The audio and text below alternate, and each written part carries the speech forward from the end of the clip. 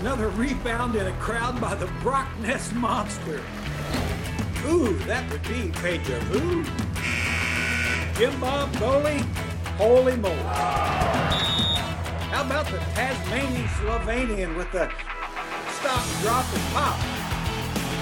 Hippity hop with the King's Herald Barbershop.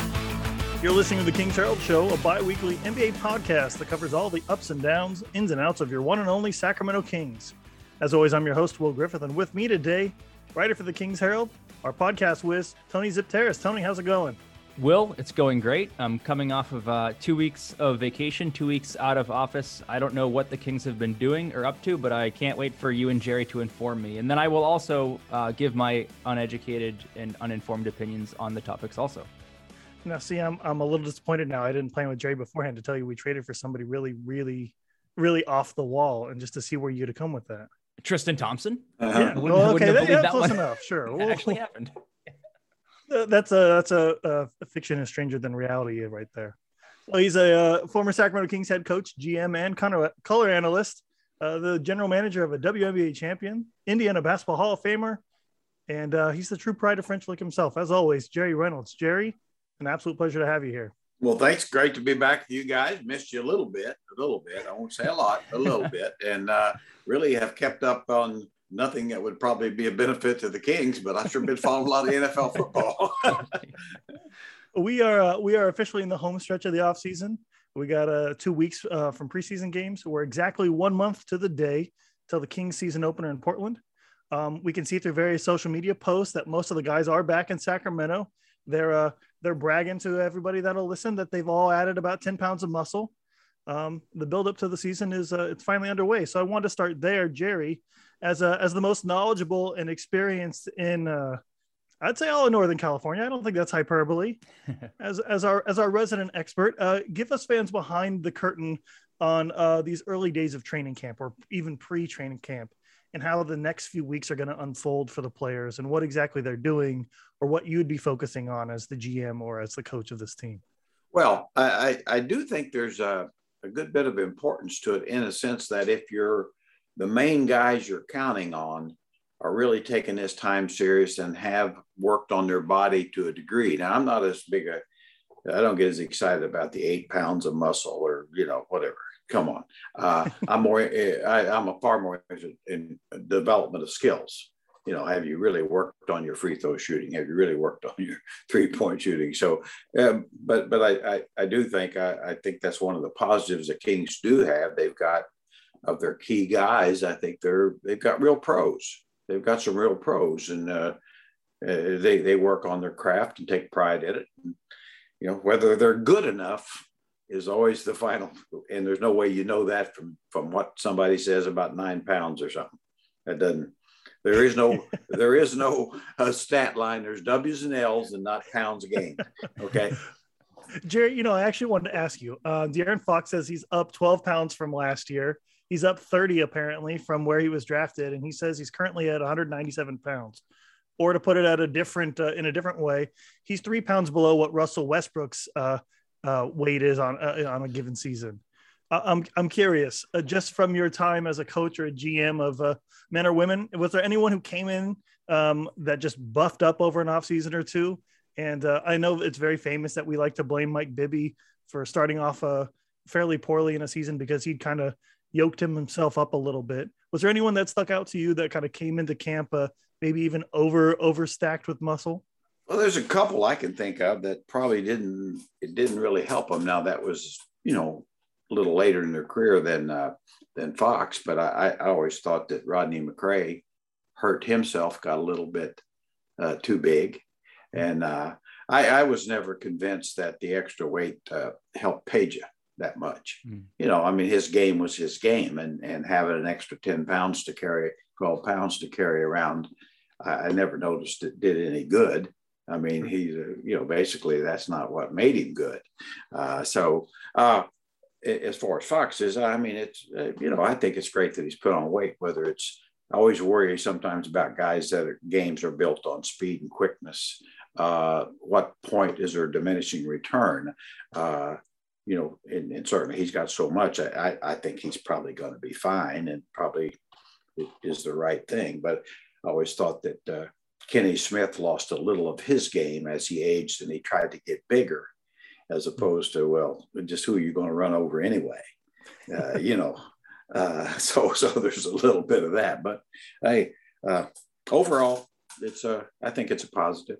It's a positive until we see different.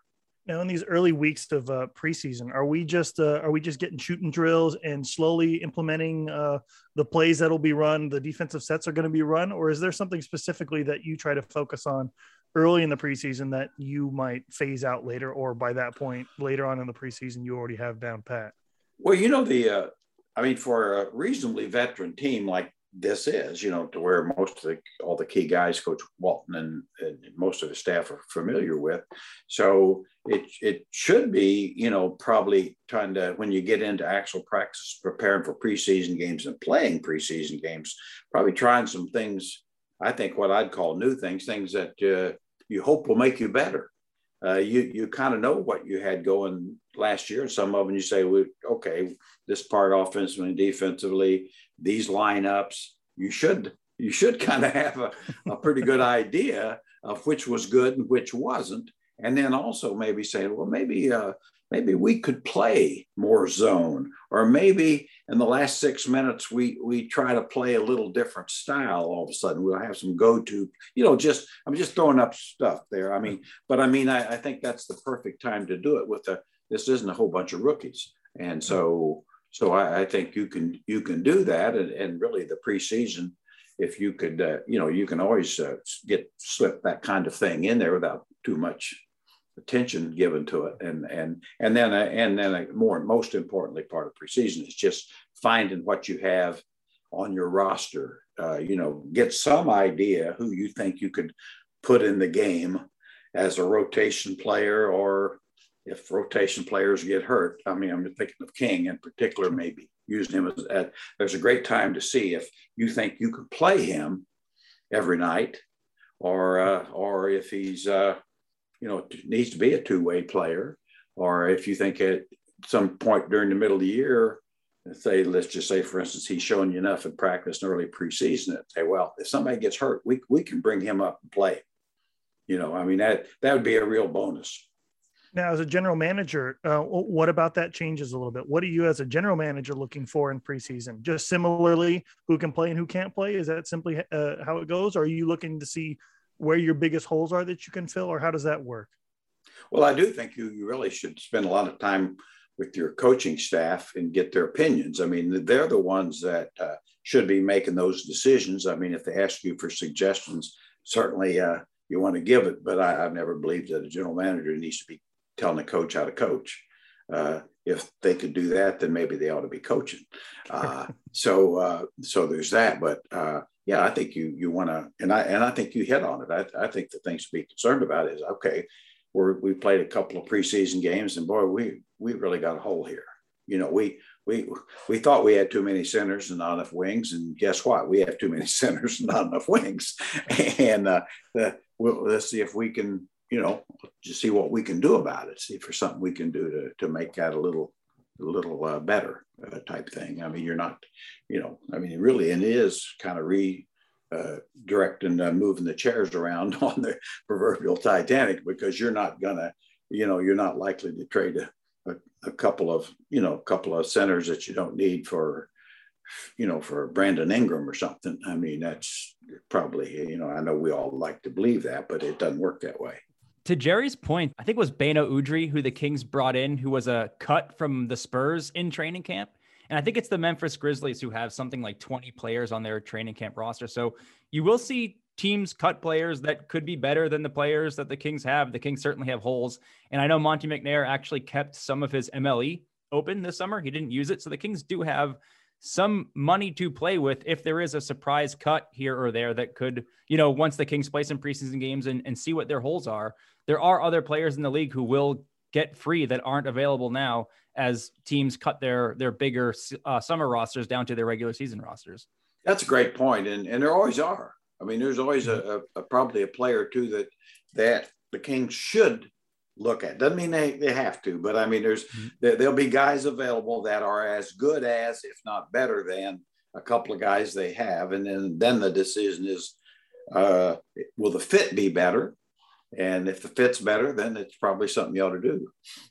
Tony, outside of Muscle Watch 2021, what's something as you as a fan are looking for in preseason, or what are you honing in on with these guys on their media days and stuff like that when it comes to preseason and the build up to this upcoming season?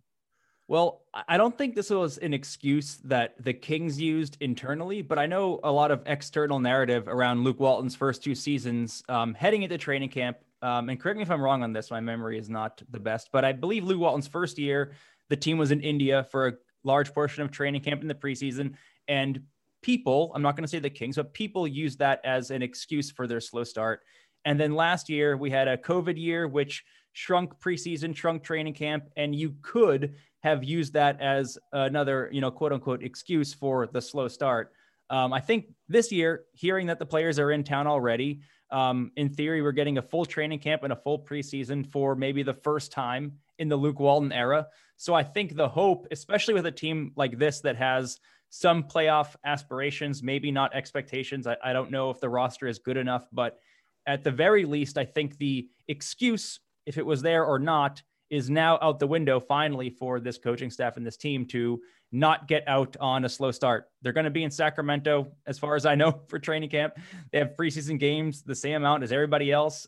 There's no, I shouldn't say there's no COVID restrictions, but last year the COVID restrictions heading into training camp were a lot more strict than they are right now. So I'm just looking forward to seeing what this coaching staff and team can do with a full training camp and a full preseason and an even playing field, just like everybody else. Well, we've got 2 weeks before training camp starts. And in the meantime, we fill that time over at the King's Herald by doing what we call 30 Qs. So we spend every day of the month of September asking 30 of the most pressing questions on the minds of our writers and fans about the upcoming season. And I want to ask you guys a few of these that our writers have laid out for us in very compelling arguments or discussions, and see where you guys land on them.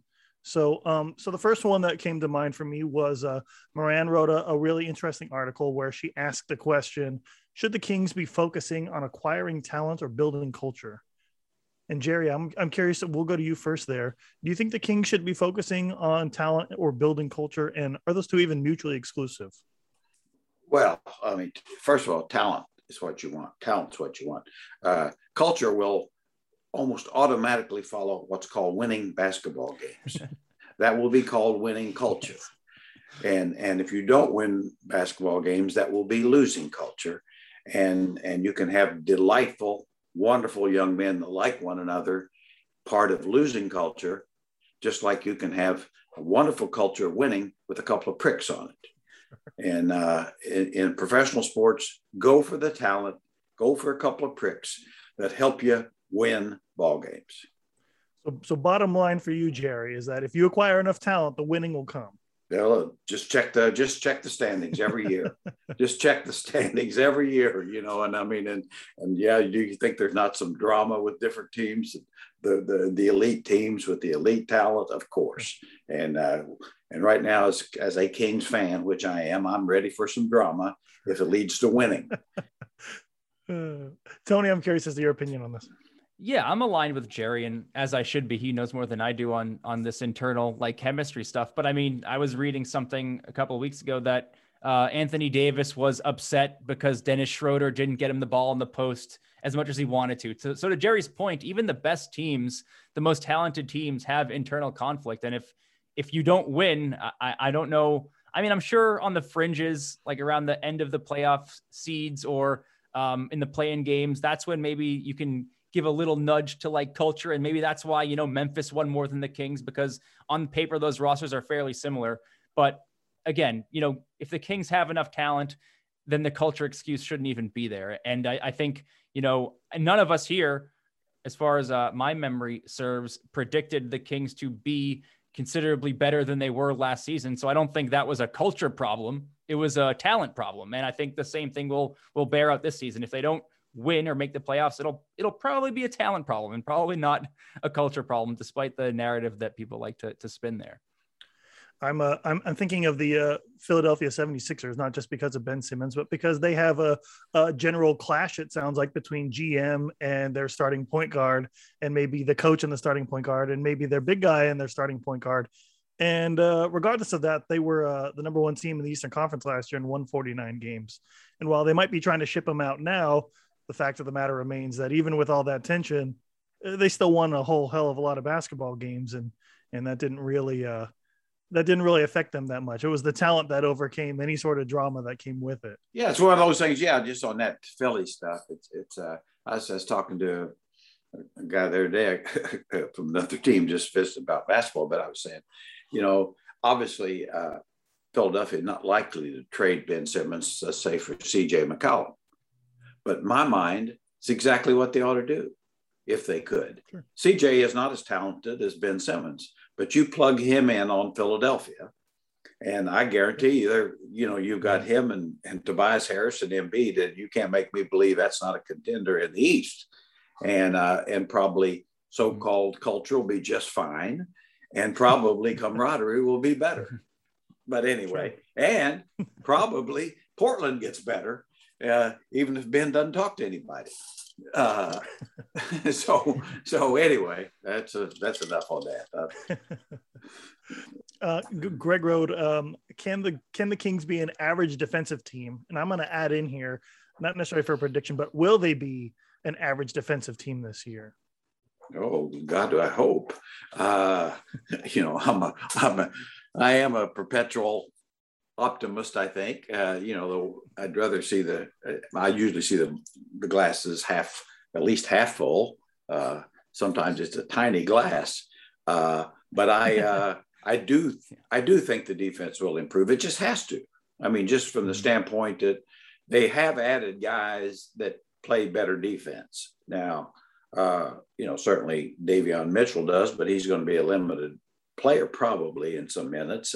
But I mean, really, Alex Lynn and Jeff Jefferson and all. I mean, I think you've got probably some guys that are pretty good defenders. I mean, Halliburton, Harrison Barnes. I think you can have a pretty good team defense here, much improved. I think the key is how much better Bagley will be, how much better Buddy will be, how much better Fox will be. I mean, and I just think, those three guys are all capable of being significantly better. And if they are, then you as a team should be better. Tony, do you think that the Kings, who were historically one of the worst defenses in the league, do you think they're going to end up being an average defensive team this year, or right around that way in one season of a change?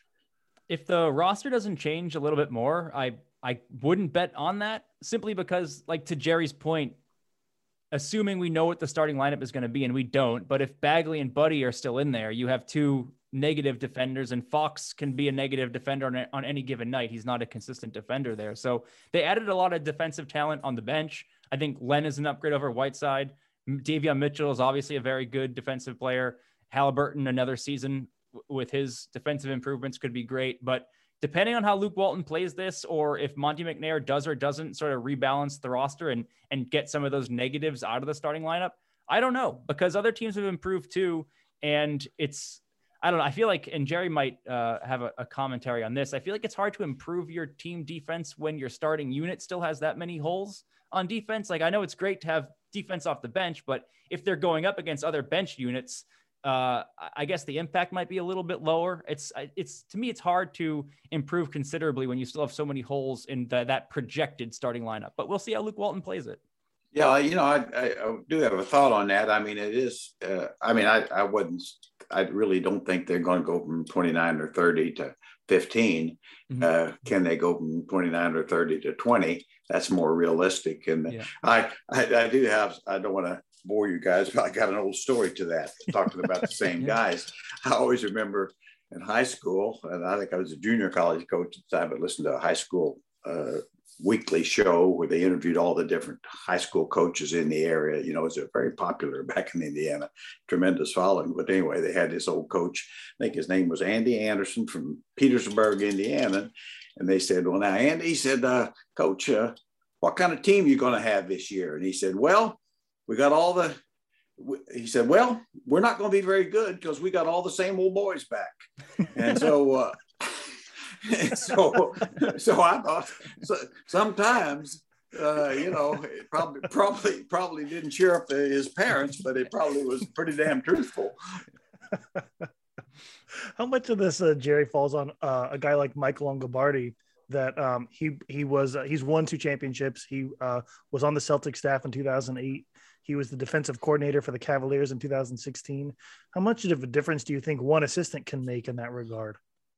Well, if he's given the leeway to do what he's proven he can do, I mean, he does have a good track record. And, I've always said, I mean, I think so much of this is probably less on him than on Luke, because as the head coach, if the assistant coach is really putting in defensive schemes with rules and expects them to be followed consistently and certain things, and certain players don't do it, then the head coach is the one that takes them out. I've always said that the head coach is the one that has to make players aware that they're going to be held accountable if they don't follow the rules or put up the effort they're supposed to. And so to me, that I would be less concerned about the new coach. I mean, his record is his record, and I think he can make some changes. But I do think, since Luke hired him, has a lot of faith in him, that he'll let him do his job and support him by basically making players aware. In my mind, it always comes down to don't sub based on offense all the time. Sometimes sub based on defense. Sure. We're going to stick with a defense a little bit here. There was a fantastic article written by a guest writer named Will Zimmerly, and he asked, and I'm going to put this as a career question rather than a this year question, because I believe that's how he named it, or how he put it. Can Davion Mitchell win a Defensive Player of the Year award during his career in the NBA? During his career, sure. It's going to be harder for him than it will be, I think. I think a bigger player always has an advantage because they give credit for protecting the basket. I mean, that's just a little bit of an advantage, and maybe rightly so. Putting pressure on the ball out in the middle of the floor is very, very important, but it's not quite the same as protecting a layup at the basket or changing shots. So, but it has happened. They're the Tony Allens of the world, and the Marcus Smarts, and you go back through the years, Michael Cooper. I mean, guys that were tremendous defenders that could change the game and help you in different ways. And is Davion at that level? I wouldn't say that at all. That's not fair yet. Mm-hmm. But he certainly has shown that he is a difference maker on defense at the early stages. And so let's pump the brakes. Let's see if he does. Let's see if he does. This, really has an impact in the preseason, because that's another level up. And then pray that and however he's used, that he will do the same thing at the highest level. And I kind of think that he will. I really do. I think quickness translates. Quickness, toughness translates, and I think he has that. One thing that Will Zimmerly noted was that outside of 6'10" Ben Simmons, the only other guards that have been finalists were Kobe Bryant in 2002 and Dwayne Wade in 2009, and that the shortest to win was 6'3" Sidney Moncrief in 83 and 84, and that Davion would have to be one of the first guard since Dwayne Wade, and also the shortest player to ever win it if he was going to win it. So Tony, now I'm going to ask you: do you think, knowing all of that, do you think that Davion's got a shot at it? I was going to ask Jerry, the historian, who the shortest player to win that was, but Will, you took the answer for me. I think defensive first, second, third team would be a more realistic and probably a better goal for him. But I will say he was the co-Summer League MVP, and it wasn't because of his offense. And I know it's weird to reward defense in something like Summer League, but for someone who is a connoisseur of bad basketball in Summer League, I've never seen a player defend as well as I saw Davion Mitchell defend in Summer League, and just the havoc that he caused, just completely tearing players apart on that end. So I would say unlikely for Defensive Player of the Year, but if he can get all defense, first, second, or third teams here in a couple of years. That's a huge win for the Kings. I mean, we haven't had anybody on any of those teams since who? Ron Artest? It's been a long time. But as Tony's point, I think there is that, second, third team. Those are more realistic, and we know we can hope for more, but I think just to be some level of reality here, that's an amazing achievement. And like I said, I wouldn't have known those small guys, by the way. I mean, Moncrief I knew was great. I didn't know that he was, I couldn't remember him being Defensive Player of the Year.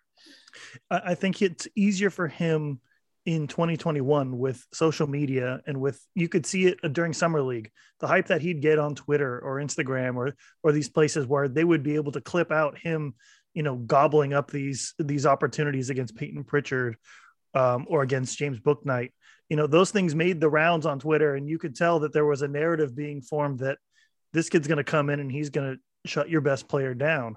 I think it's easier now to do it than if somebody were to look in a box score and see, okay, he got a steal, and okay, he got so-and-so defensive rebounds, where now you can see these little clips flying all over the internet that really show him absolutely hounding the ball. That being said, I agree with both of you guys that I think I'd rather see, six first or second team all defenses than one Defensive Player of the Year. The prolonged success is something far more important to me than one individual award in that regard.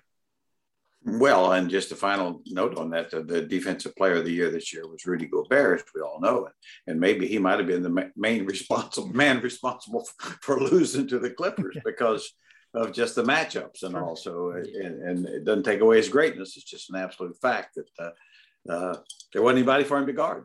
Sure.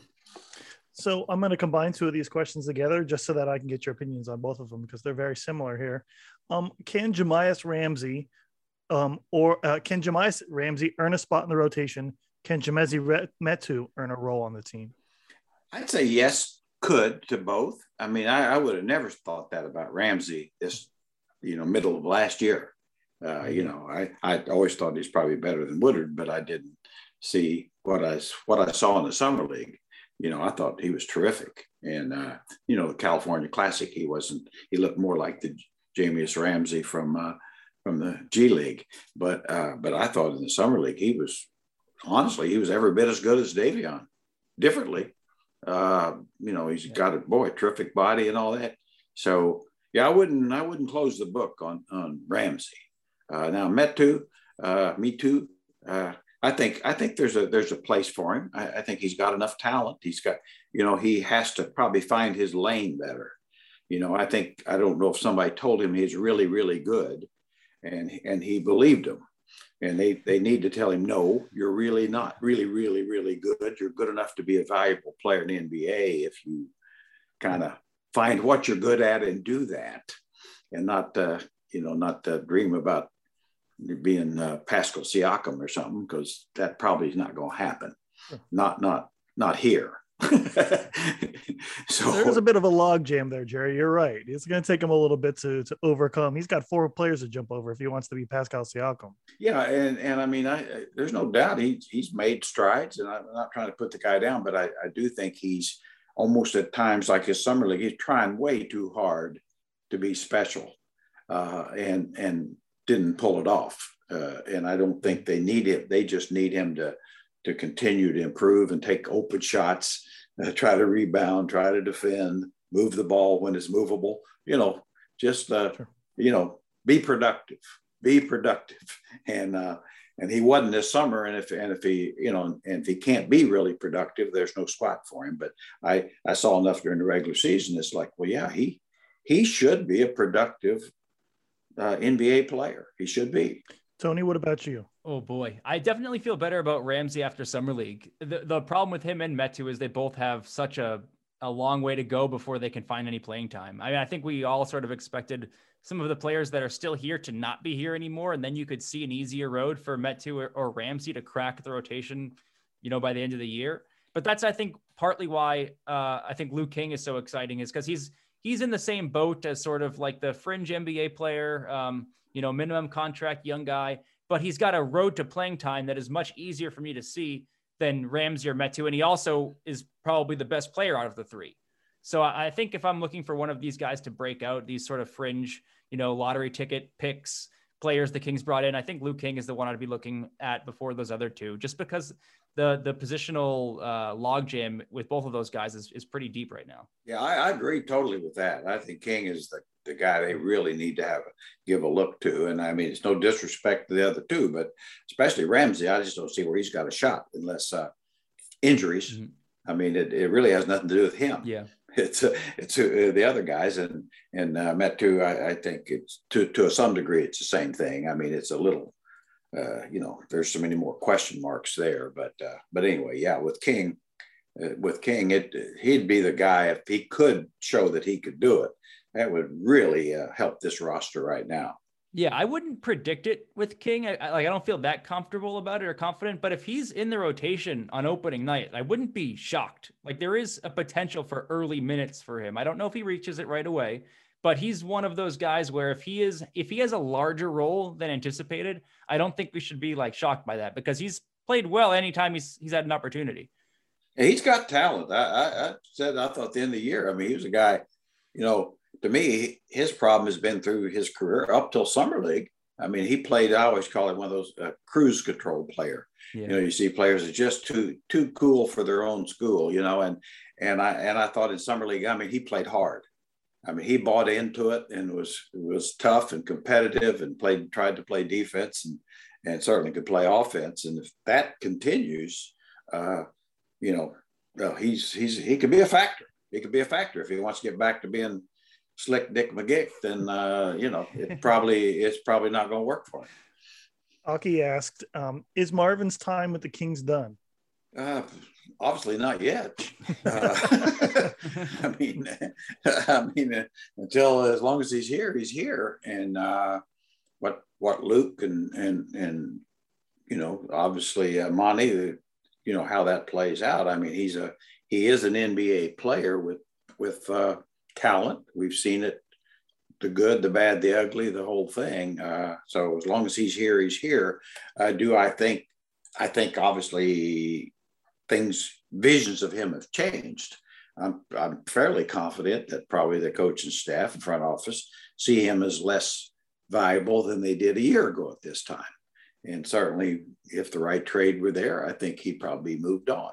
So I think that's what's changed within the year, is that even though he's shown some improvement in small ways and certainly has some talent, but I honestly do think they probably have viewed it as, well, we were hopeful a year ago that things were really going to take a giant step forward. It didn't.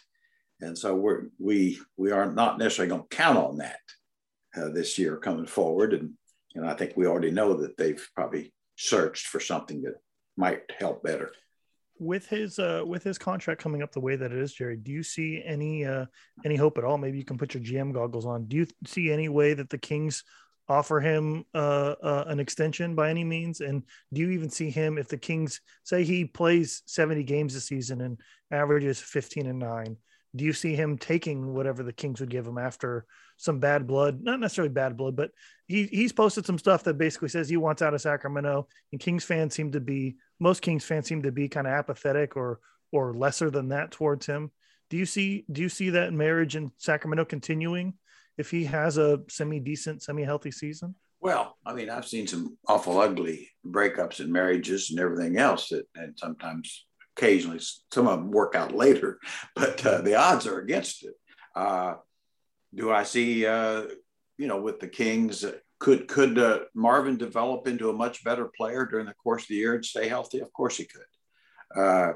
Now, let's say that happens. What does that lead to? Well, it would certainly, if he did that, played a lot of games and was clearly better, fans certainly would.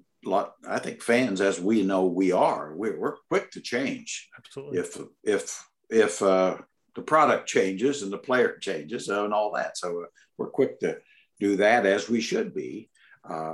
Whether he would change and get better, but as far as contract, I mean, I don't know what to think there, because that's always going to be an issue. I mean, in today's game, if you average 9 points, 6 rebounds, they want a max contract. It's like, oh, look, think how good he's going to be in 4 years. So give him 150 million. But it's just so speculative, I mean, to me, it's all on Marvin at this point. I mean, really, it's former second round draft pick, Sure Star, all that stuff is went away. Now he's got to, if he's going to be here, he's got to come in and play well in order to establish more value for himself. He's an individual contractor. I always tell players that. Sometimes they forget that.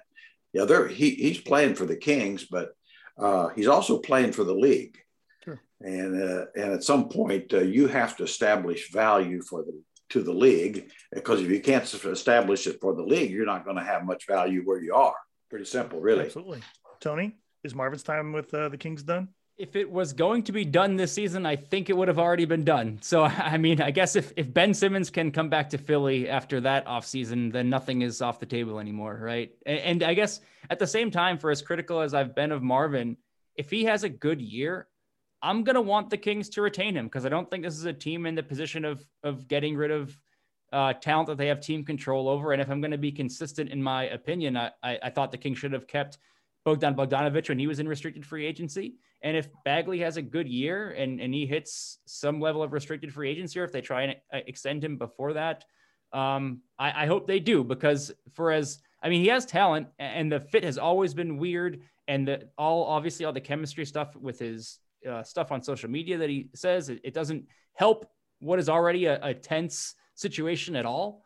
But again, if Ben Simmons can come back to Philly, then anybody can come back to anything. And while I wouldn't expect him to have a breakout year, because I think, like Jerry said, and what we've alluded to, I don't think they view him as the number 2 overall pick anymore, or at least I hope they don't. So I don't know that he's going to walk into camp with a starting role like he has expected the last 2 years, or at least I hope he doesn't.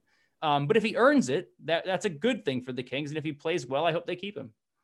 Just to address Jerry saying that fans change very quickly, I think that's a pretty prescient point, Jerry. And I'm on that board. We get a lot of hate sometimes for saying one thing or another. And as somebody who has been kind of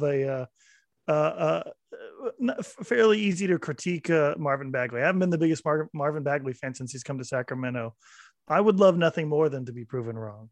Like, I want the Kings to be good. And if that's with Marvin Bagley leading the team with 35 points a game, and I've predicted 12 points per game for him and he blows up, hey, great, fantastic. I would love to be proven wrong. And on the day the Kings hoist the Larry O'Brien trophy during their parade in Sacramento, you can talk all the crap you want. But as a Kings fan, first, I would love to be proven wrong. And I would change very quickly if Marvin was willing and able to accept the role and average a godly amount of points or rebounds. But I don't know if that happens. I'm still going to be pessimistic until that happens. But on the other hand, Kings fans we're fickle, but we're also easy to please.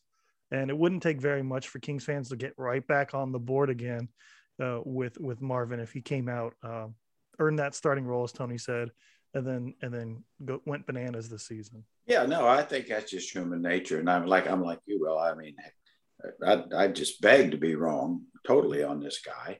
And, and it'd be great for the Kings. It'd be great for fans. I mean, we could all turn around completely, but now the difference is, and we've always been there, that we wanted to turn around and get on the Bagley bandwagon. But now it's on him. Sure. It is totally on him now. To blame the draft or the coach or whatever, crap on all that. It's on Marvin Bagley Jr. to prove that he belongs and is a valuable player if he's on the roster or wherever he goes. It's up to him. That ship is right there getting ready to dock. So he better bring it. Our last question, which was poised today by Greg Wessinger. How long will Luke Walton be coach of the Sacramento Kings? Yeah, let's see. I'm trying to think. I'm 77. Just trying to put it into Jerry years. It's,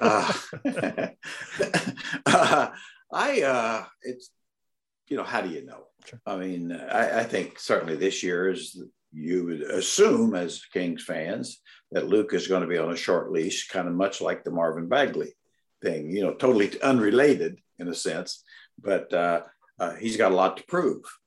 I haven't said that, I think this team actually has probably the best talent that the Kings have had since the Artest and Bibby days back with Reggie Theus's first year as coach. I think they won 38 games. I think this team probably has more talent. Maybe it doesn't fit as well. But so in answer to your question, I think there are some expectations on Luke because the talent isn't terrible. The roster isn't quite right. We know that it's a little unbalanced, but you got some talented players. And so I think besides wins and losses, I think a lot of it's how you win and how you lose. That you probably just can't, the 9-10 game losing streaks can't be allowed. You can't be last in defense. If you're, whether you, in my mind, the play-in, playoffs, I don't know, but this team needs to play better, needs to be more fun to watch, needs to play harder and needs to be more consistent. And anything less than that, you should probably change. Does getting to the play-in game get him another year in Sacramento? Probably shouldn't, but I would say probably will. Sure. Tony, your opinions on that? Yeah, that's exactly where I fall. It's going to be up to Luke Walton. It'll be his job security will depend entirely on the results of the season, I think. And I think that's how it should be. If he makes the play-in, I think the Kings are going to have a hard time letting go of the coach who, I guess, I don't know if they would officially call it breaking the playoff streak, but there'd be enough excitement around reaching even that goal that I think they'd keep him around. Whether they should or they shouldn't, that would depend on how they get there, like Jerry said. But if they don't make the play-in, I do think at this point in his contract, it'd be much easier to let him go than it would have been last summer, COVID year, all the problems that we've heard about the Kings financials. I do think this is, and it should be probably his last year if they don't even reach that play-in benchmark. And I think whether they do or don't is completely a coin toss, because there's some teams fighting for 10 in the West that are just as good on paper as the Kings. So it will come down to who plays the best, which is why it's fun to watch. Jerry, how much pressure is there? This is my own question here. How much pressure is there on Monty McNair, having named Luke Walton as the coach that will get the Kings to the playoffs? How much pressure is there on him to get this right with bringing Luke back for another year? Yeah, I would say there is certainly some, because he's on the books now. So it's his, and really Luke now is his coach, and so there is that now. And then the added point, if in fact they ever change coaches, then he's really on it, because it's, he has to get the right guy. If in fact he gets to pick the right guy, a lot of other issues. But yeah, I think it's Monty, in my mind hasn't done anything particularly wrong. It just hadn't, probably if you wanted to put your thumb on it, you just say, well, he just hadn't quite done enough right. Mm-hmm. You're hoping for one, and I think, had he been able to pull that deal for Hield with Harrell and Kuzma, I think we'd all be saying, hey, what the heck? Pretty good stuff. And but it didn't happen, and don't blame him for it. But anyway, so yeah, this is a big year for everybody, because I honestly think a lot of Kings fans are really nearing the edge. Absolutely, yeah. Nearing the edge, and so you have to give them. This is one of those years, I think, you just have to give them reason to believe that we are clearly on the right track, and we're better this year, and boy, we're going to be better next year. And anything less than that is not gonna sail very well. Absolutely not. So we're going to transition now to the Hall of Fame for just a second. As Kings and Monarchs fans, we're treated to seeing Chris Webber, Rick Adelman, and Yolanda Griffith enter the Hall this previous weekend. I know we talked about them all before, back when it was when they were named. But Jerry, Tony, I just wanted to get your opinions on anything you saw or noted about the Hall of Fame speeches from any of them, or anything in general that you noted about those three individuals and their time in Sacramento. Well, I mean, it's really thrilling honestly, and to see them all get in. I mean, I start with Yolanda, obviously fortunate enough to draft her with the second pick years ago. And she was exactly what I thought she would be, you know, a game changer, franchise changer. You know, I was going to say I was really lucky 2 straight years in the Monarchs, second pick of Tisha Pinachero the year before, you get a great point guard. You know, turned out much better than the first pick. And then get Yolanda the next year with, you know, an inside player of Hall of Famer with the second pick, when way better than the first pick. So, you know, you can only pick who's there, but sometimes a little luck helps. And so that franchise changed. And Yolanda was the main reason. You know, she was the Chris Webber of the Monarchs. I mean, and I would say that as a male watching female sports, I mean, she was a fearless competitor. You know, I mean, just absolutely, you know, the old saying, brought it every night, kind of Bobby Jackson kind of, you know, get in my way, you're going to get bumped up a little bit. And, you know, and so she very deserving, you know, truly a great of her sport. And then Rick Adelman, you know, I've always said the travesty in Kings history, as far as I'm concerned, that Rick Adelman's jersey or something isn't hanging in the rafters. He was here 8 years, 8 winning seasons, the only winning seasons in the history of Sacramento, 35, 6 years, 7, whatever it is. And it was all Rick Adelman, his 8 years. He did not, all playoff years, different kinds of teams. He is, I always said, truly a real coach. He not a public relations specialist. He isn't going to charm you. He coaches his teams and then goes home to his family. And I always thought that's fair. He's being paid to coach his team, and he's really good at it.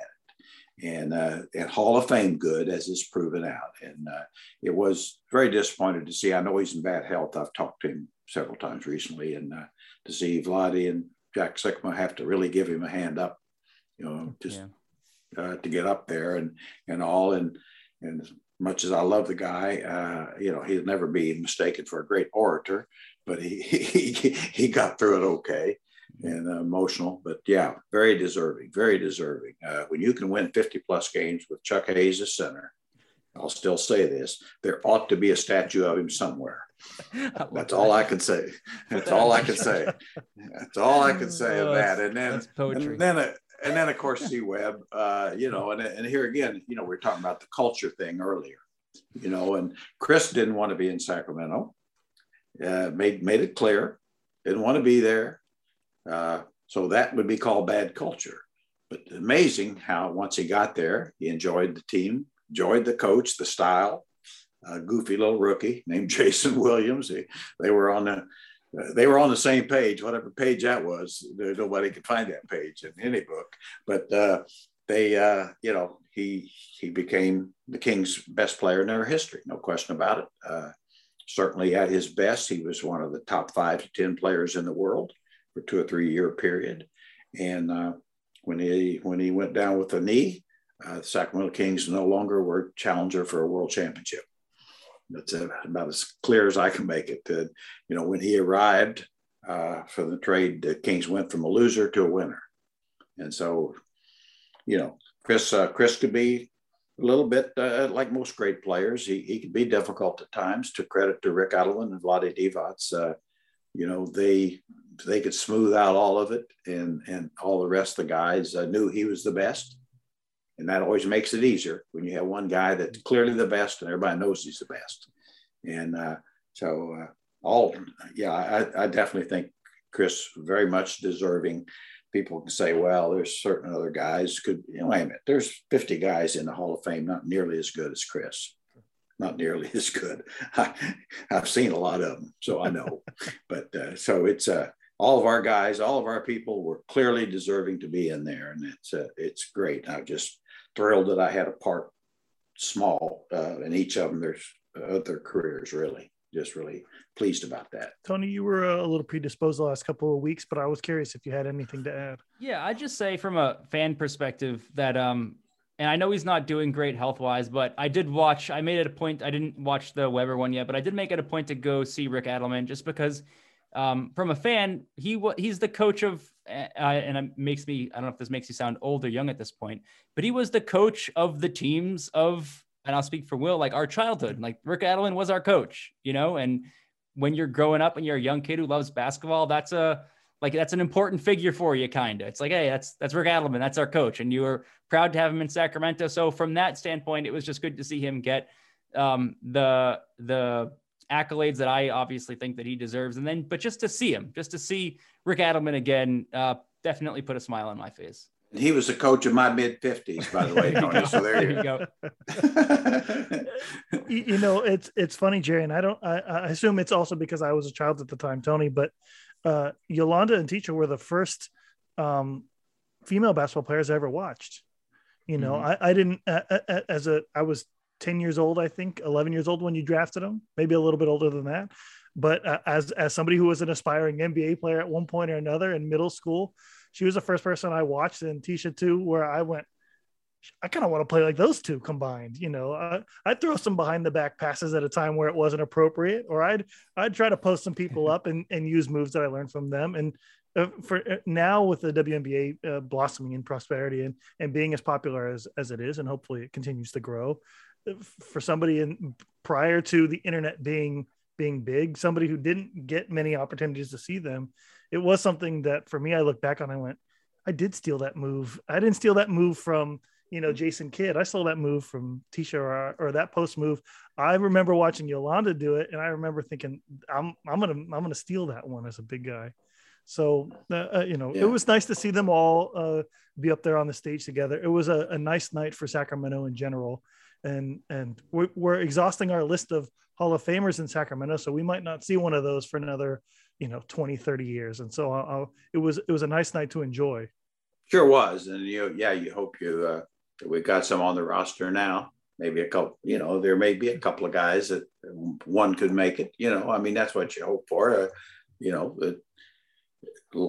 Certainly a lot of the guys that went in the Hall of Fame, you didn't know they were Hall of Famers at first. I would say two of the most amazing players to me in my lifetime have been Steve Nash and Steph Curry, because there was nothing to indicate superstar greatness the first couple of years in the league. There wasn't, people look back now and say, oh, they knew. No, you didn't. No, you didn't. That'd be a lie if you say that they were going to be Hall of Famers and game changers and franchise changers. I know Don Nelson didn't know because he traded him. So Steve Nash, and but anyway, so that's the thing. That's why, hey, as fans, that's why we can look at a Tyrese Halliburton, and it's allowed to, say, boy, in 3 years, look how good this guy is going to be. And it might be exactly right. It might be. And then again, 3 years from now, you might say, geez, Tyrese is just the same, a kind of a Tyreek Evans thing, which Tyreek Evans, no reason he shouldn't have been an all-star for years to come. Mm-hmm. No reason at all, except he wasn't. And there was a reason, but it wasn't talent. Sure. It wasn't talent. But anyway.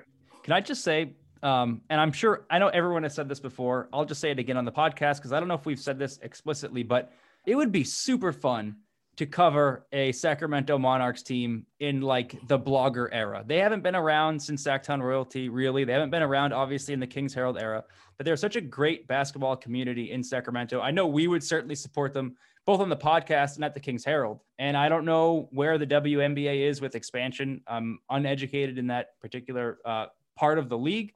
I know Vivek had mentioned potentially bringing them back at some point during the Kings purchase process. I don't know if there has been a single ounce of work done on that end. If there hasn't, I wish they would do it, because I know I'm looking for a WNBA team. I having the Monarchs back again in this blogger internet era in Sacramento would be fantastic. So I don't know what we have to do to get the ball rolling on that. I don't know if there's anything we can do from a grassroots, Kings Herald small business level to try and get this to happen. And I know I'm not the only one to say that, because I see it on Twitter all the time, bring the Monarchs back.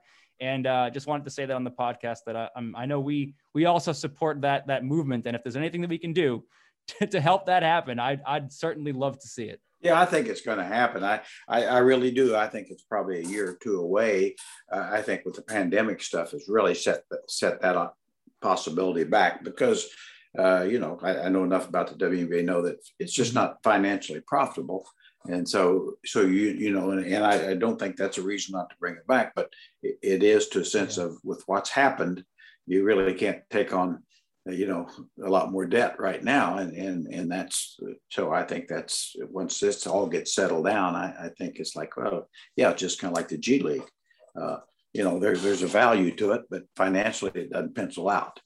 And so I think, I am an optimist there. I just think within a year or two, probably 2 seasons of some level of normalcy, we'll see expansion in the WNBA. Yeah, fingers crossed on that, Jerry, because that's something that I want just about. I would say if it was between a Kings making the playoffs this year and the Sacramento Monarchs coming back, I'd take one more season outside the playoffs. Yeah, what's 16 years just to get the Monarchs back in the arena? It's a lot of fun for me. It was it really was a lot of fun. I mean, the thing I just loved dealing with the players because it was kind of like being in college again, because the players really wanted my opinion and advice and wanted to talk basketball, Kara Lawson or Tisha or Yolanda, all the players wanted to come in and talk. And I just loved it, of course. And they actually, whether they thought I was an old friggin' idiot or they actually believed me, I don't know, but they sure faked it well. And I appreciated that. And, it's like, say, brought back my college years as opposed to the NBA, so many, sadly, the players have got their own agents and buddy hangers on and everything. And it's a little different. And sadly, I think that, women's game is probably heading that direction too, to where, at some point when you're 18, you got all the answers, and about 30, you'll learn the questions. So saving our best news for last here, Jerry, someone you spent a good deal of time with working over the years, just got herself a pretty big promotion.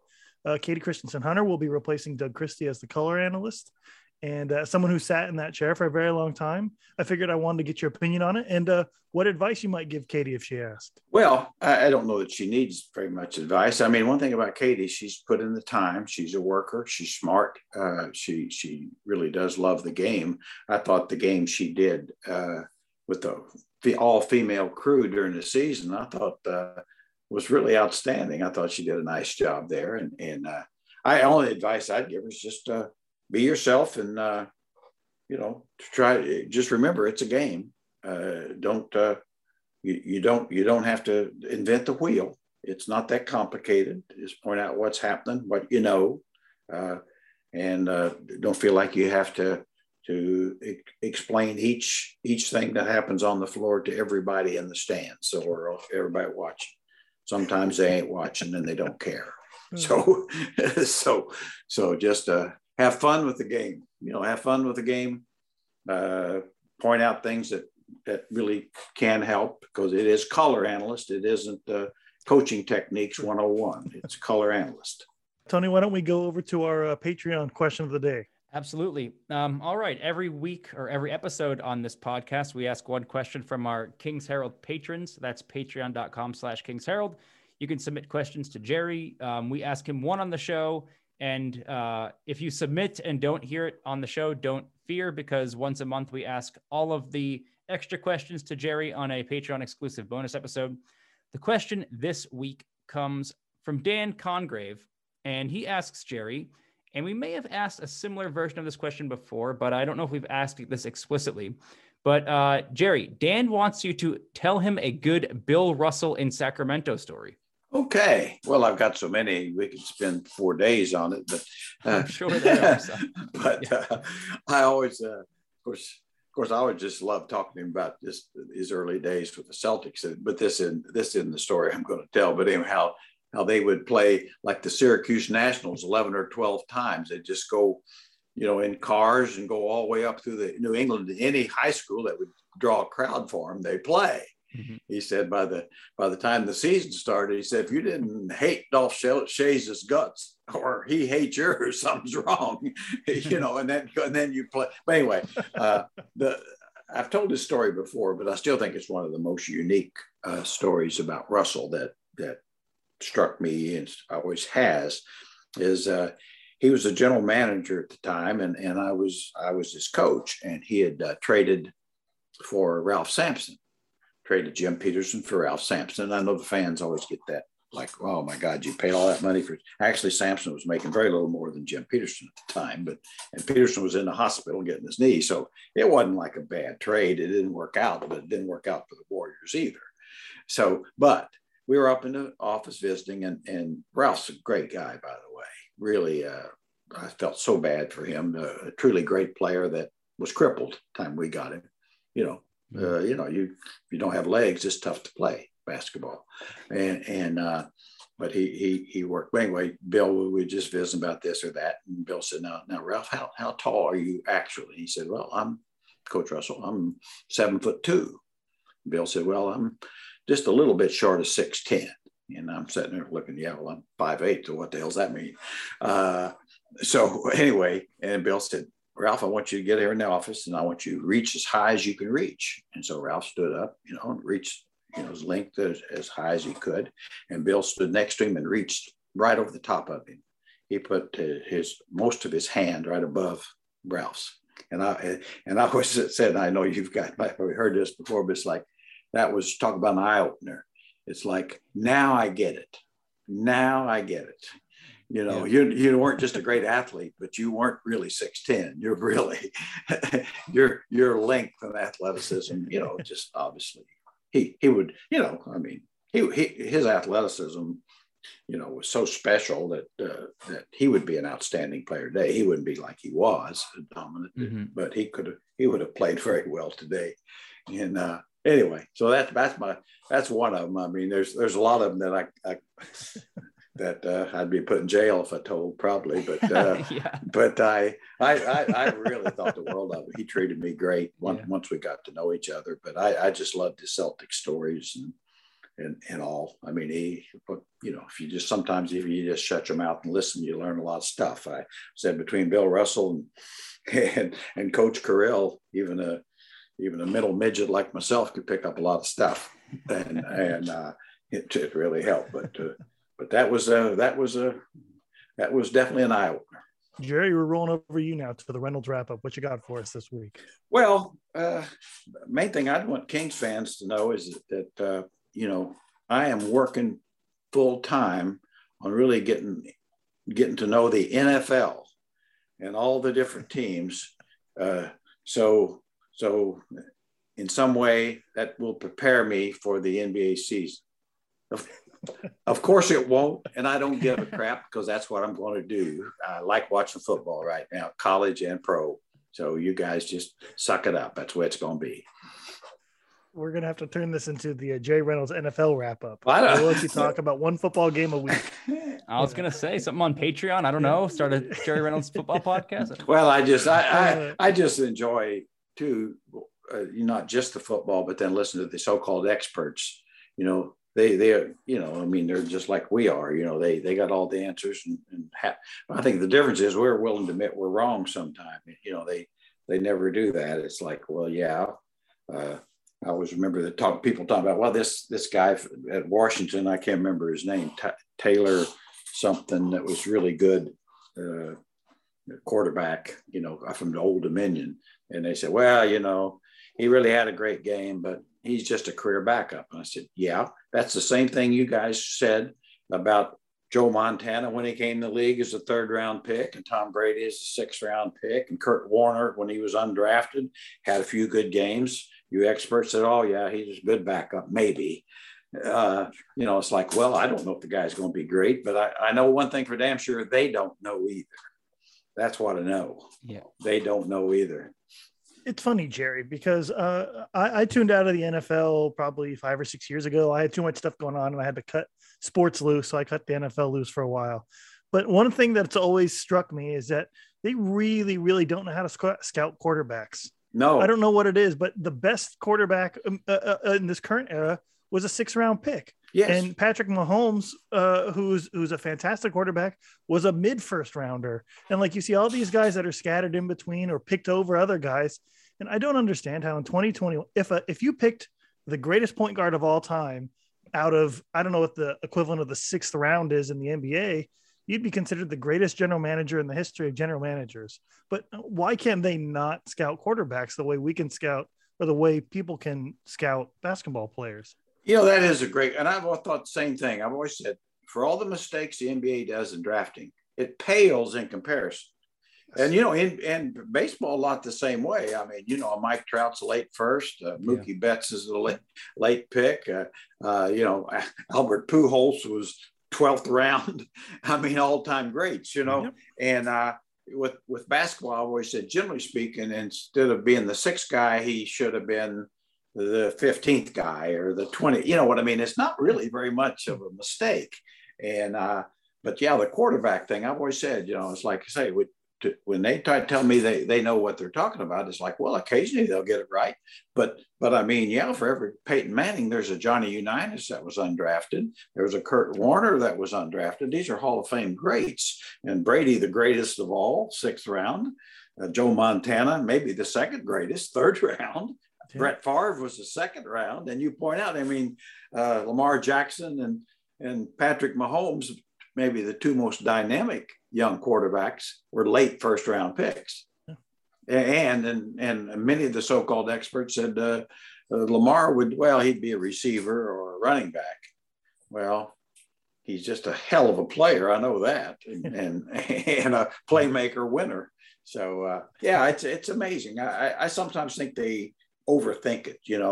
I mean, it's like, to me, that's a leadership position besides the talent.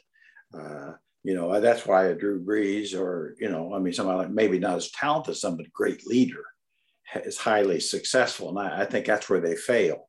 Much like probably, with John Stockton, where, the league failed in that because he went 14th when clearly he should have been 1st or 2nd. But he was a great leader at the position that requires great leadership. Mm-hmm. And Chris Paul, anyway, we're going off there, but I do think, but the point is, I think they failed miserably. I think the best young quarterback so far I've seen is the kid from Alabama that's playing for New England.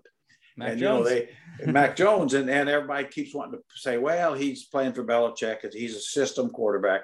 Well, okay, that's, if he keeps playing like he is, that's a pretty damn good system. And while all these so-called can't miss guys are missing, we'll see. Time will tell. I mean, it's just like in anything. Talent rises to the top, and true talent will always play and sell. And at some point, if Mac is a great young talent, which it looks like he might be, that with Belichick and that team, I'm not saying he's the next Tom Brady, because there probably will never be another Tom Brady. And that's so, it's like Michael Jordan or LeBron James. No, those are once in a lifetime guys. And there'll be somebody someday, but probably not in our lifetimes, or won't be in mine, probably not in your guys either. Well, I will say that nothing feels better if you're a fan of a football team than seeing the Jets on your schedule once or twice a year. So yes, I'm very high on Mac Jones after seeing him play the terrible Jets on Sunday. That's nice. Yeah. And it's probably unfair. I mean, it's unfair to Zach Nelson, yeah. he may develop, and he and Trevor Lawrence, they're in situations you can't look good. I mean, I'm old enough to remember the rookie years of Peyton Manning and Troy Aikman. And when they couldn't beat, they looked awful and people were ready to hang them by the neck, and it's like, well, that's a tough job, boy. If you're a young quarterback on a bad team, you're going to get beat up. That's the only thing for sure.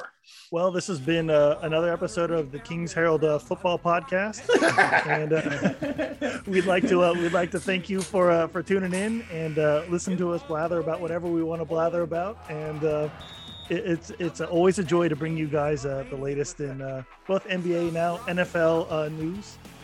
If you could rate, and subscribe wherever you find us, we'd greatly appreciate it. Otherwise, we'll see you in 2 weeks when preseason starts up. Thank you for having us. Bye. Bye, guys. Thanks, guys.